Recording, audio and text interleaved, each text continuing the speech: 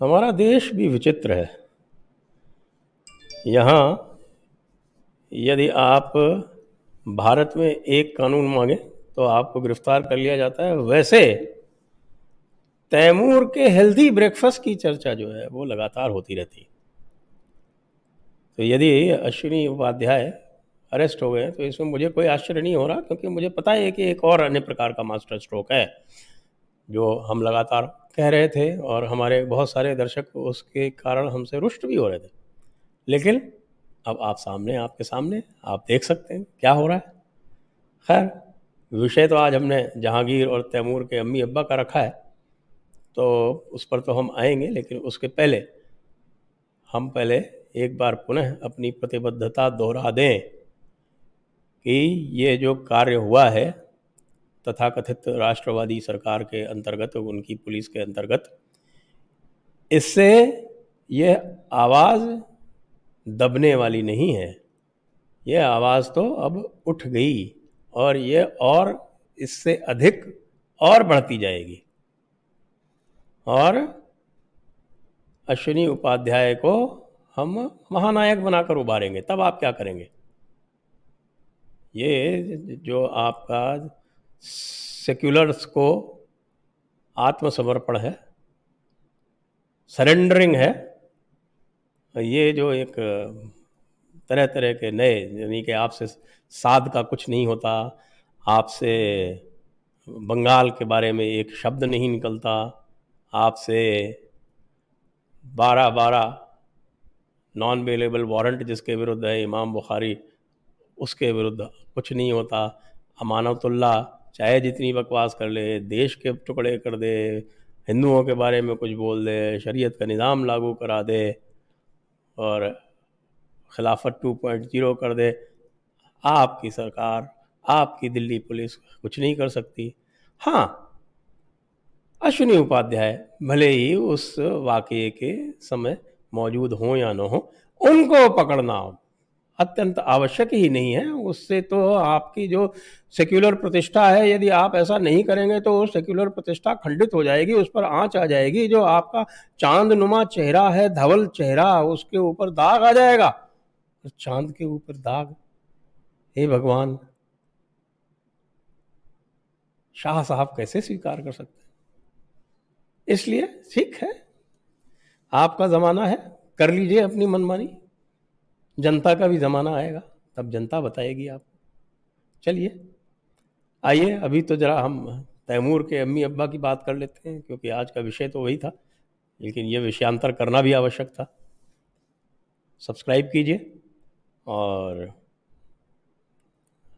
Description में link दिया हुआ है कंट्रीब्यूशन के लिए, वहाँ पे यदि आप हमारी सहायता कर सकें तो वो कीजिए। आइए।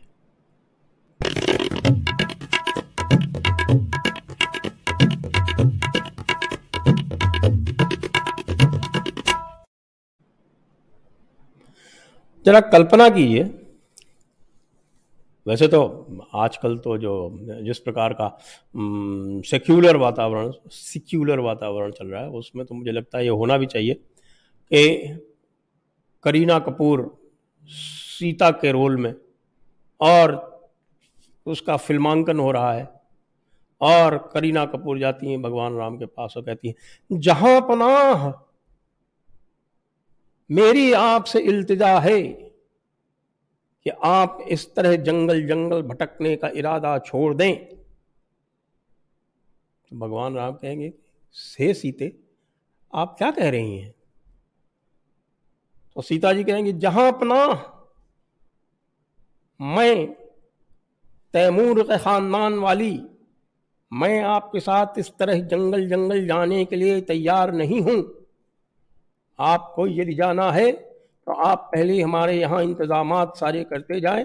आप जाएं और आप जाएं भाड़ में, जो कुछ भी करना हो करें। जब वापस आएंगे तब मैं यहाँ पर आपकी तब तक यहाँ रखवाली करती हूँ, आपके इस तख्त ताऊस की।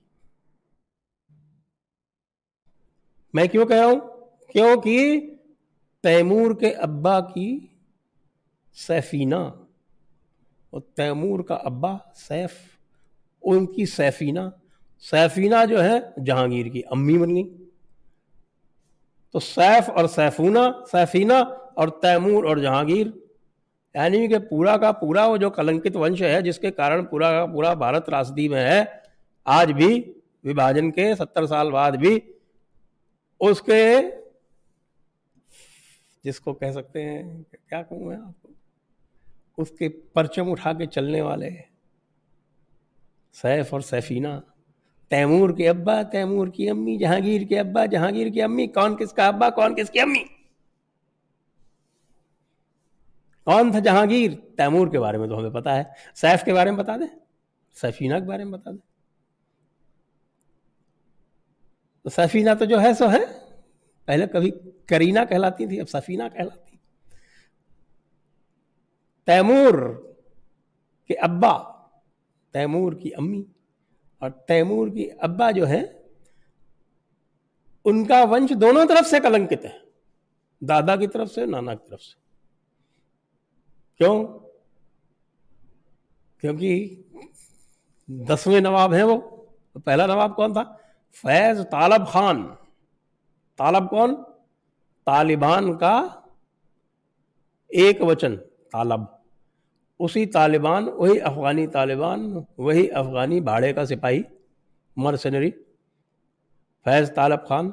वो दगाबाज किसका? मराठों का, भारत का दगाबाज, अंग्रेजों की तरफ से मराठों के विरुद्ध लड़ा 1803 के एंग्लो मराठा वॉर में, उसके एवज में उसे पटौदी की रियासत दी गई। पहला दगाबाज, दगाबाज, दगाबाज का खून।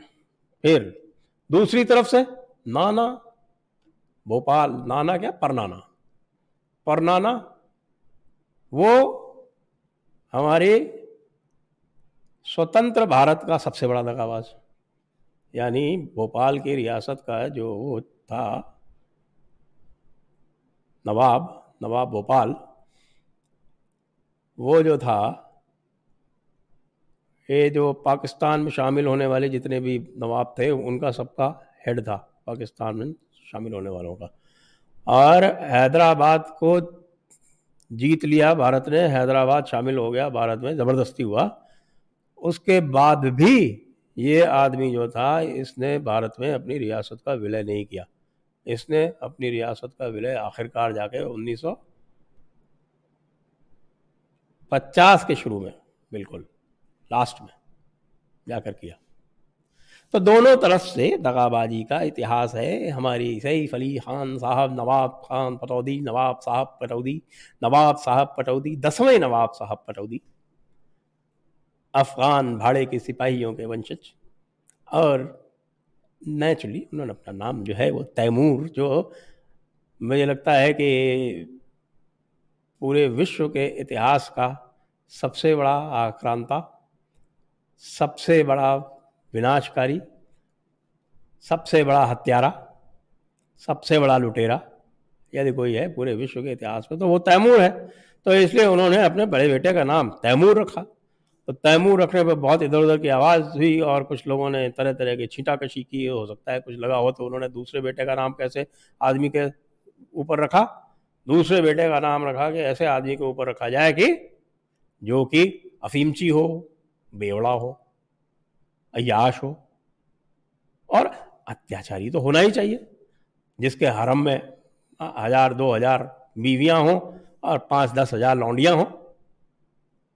ऐसा व्यक्ति तो आदर्श चरित्र होता है ना। तो आदर्श चरित्र के नाम पर जहांगीर, एक हत्यारा, एक अय्याश, एक लुटेरा, तो दूसरा अफीमची। कितना अच्छा संयोग है भाई, वाह, तालियां बजाना चाहिए। हमारे सैफ और सैफीना ने तो कमाल कर दिया। सैफ और सैफीना ने मिलकर तैमूर और जहांगीर का जन्म दिया है। जहांगीर वही था जिसने गुरु अर्जुन देव को आते ही, गद्दी पे आते ही सबसे पहले गुरु अर्जुन देव की हत्या की थी। और उसके बाद भी, लेकिन उसको रुलाया भी बहुत लोगों ने, लगातार हो। तो अपनी जहांगीर नाम में उसने लिखा है कि एक दिन ऐसा नहीं जाता है जब ये कमबख्त काफिर मुझे कहीं ना कहीं जो है वो त्रास नहीं देते रहते। तो इसलिए आप लोग भी आनंद लें, तैमूर को उसकी इतिहास बताएं। तैमूर को मैं चाहता हूं कि सब लोग तैमूर को चिट्ठी लिखें, और कुछ नहीं तो ओपन लेटर लिखें, कह रहे भाई तैमूर साहब आपका इतिहास ऐसा है, हमें सुन के बड़ा आनंद आया, आप भी ऐसा ही करोगे क्या? कुछ करना भी चाहिए आपको, आखिरकार आपके अपने नाम का जो पानी है वो तो पूरी तरह से आपको निभाना पड़ेगा ना। इसी तरह से जहांगीर साहब को भी निभाना पड़ेगा। जैसे जहांगीर ने अपने दोस्त शेर अफगन को मार के और उसकी बीवी से शादी कर ली थी, नूरजहां, आपको पता है ना, शेर अफगन की बीवी थी वो। तो शेर अफगन को मार के वो नूरजहां को ले आए। तो हमारा जो नया जहांगीर है वो भी कुछ ऐसे करेगा। क्यों? बाप ने भी तो कुछ ऐसे ही किया। बाप और माँ कोई कम है क्या? सैफ और सैफीना ने क्या किया? अरे सैफ की कोई एक बीवी तो है नहीं, वैसे तो देखा जाए तो दूसरी है, लेकिन अब बाकी और कितनी होंगी, कितने के क्या? तैमूर का अब्बा है, जहांगीर का अब्बा है, वो तैमूर की अम्मी है, जहांगीर की अम्मी है। तो अब्बा अम्मी जो है अपने बेटों के जो गुण हैं वो कुछ तो लाएंगे ना उसमें। तो इसलिए मुझे लगता है कि आपको पूरा सेलिब्रेट करना चाहिए इस वक्त। जहांगीर के अम्मी अब्बा, तैमूर के अम्मी अब्बा बहुत मज़े कर रहे हैं। ज़रा इनकी कोई फिल्म विल्म आए तो ध्यान रखना, कोई भी फिल्म आए। ये तो अच्छा हुआ है, गई थी माता सीता बनने, लात पड़ी तो शूर्पणखा भी नहीं रही, वहाँ से शूर्पणखा का भी रोल नहीं मिला। हमने तो कहा था शूर्पणखा का रोल दे दो इनको, अगर आप बनाना चाहते हो तो शूर्पणखा के रोल के लिए बिल्कुल उपयुक्त हैं हमारी सैफीना जी, लेकिन नहीं, मान ही नहीं रहे। कोई बात नहीं, अब तो हम और आगे बढ़ेंगे, लेकिन ठीक है, अभी दूसरे भी चीज़ें हमारे सामने आ गई हैं। बॉलीवुड को तो आपको बायकॉट करना ही पड़ेगा, मैं सब कुछ सच कह रहा हूँ आप लोगों से। जिस बॉलीवुड को आप लोग नहीं करोगे तो ये पूरी तरह से हमारी संस्कृति को दूषित कर देगा, कुछ नहीं छोड़ेगा यहाँ। और मास्टर स्ट्रोक वादियों के बारे में भी आप लोगों को ही सोचना है, आप लोग जो बताएंगे वो हम करेंगे। हम तो क्या कर सकते हैं, हम तो 2 टके के यूट्यूबर ठहरे, बोल ही तो सकते हैं थोड़ा बहुत। वो बोलने में भी क्या है कि साहब जब चाहे तब हमें आंख दिखा सकते हैं, कुछ भी कर सकते हैं।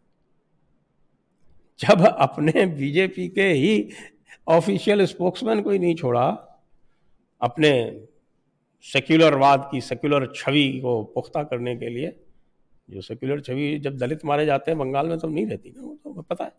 खैर इस पर फिर कभी चर्चा करेंगे, अश्विनी जी को आ जाने दीजिए, आ जाएंगे 2-4 दिन में, कोई समस्या की बात नहीं। अब आ जाएंगे तो उनके साथ भी चर्चा करेंगे और लोगों के साथ भी चर्चा करेंगे, ऐसे नहीं जाने देंगे। हमारे वोट इतने भी फालतू नहीं है। चलिए कोई बात नहीं, थोड़े प्रश्न आए उनको ले लेते हैं।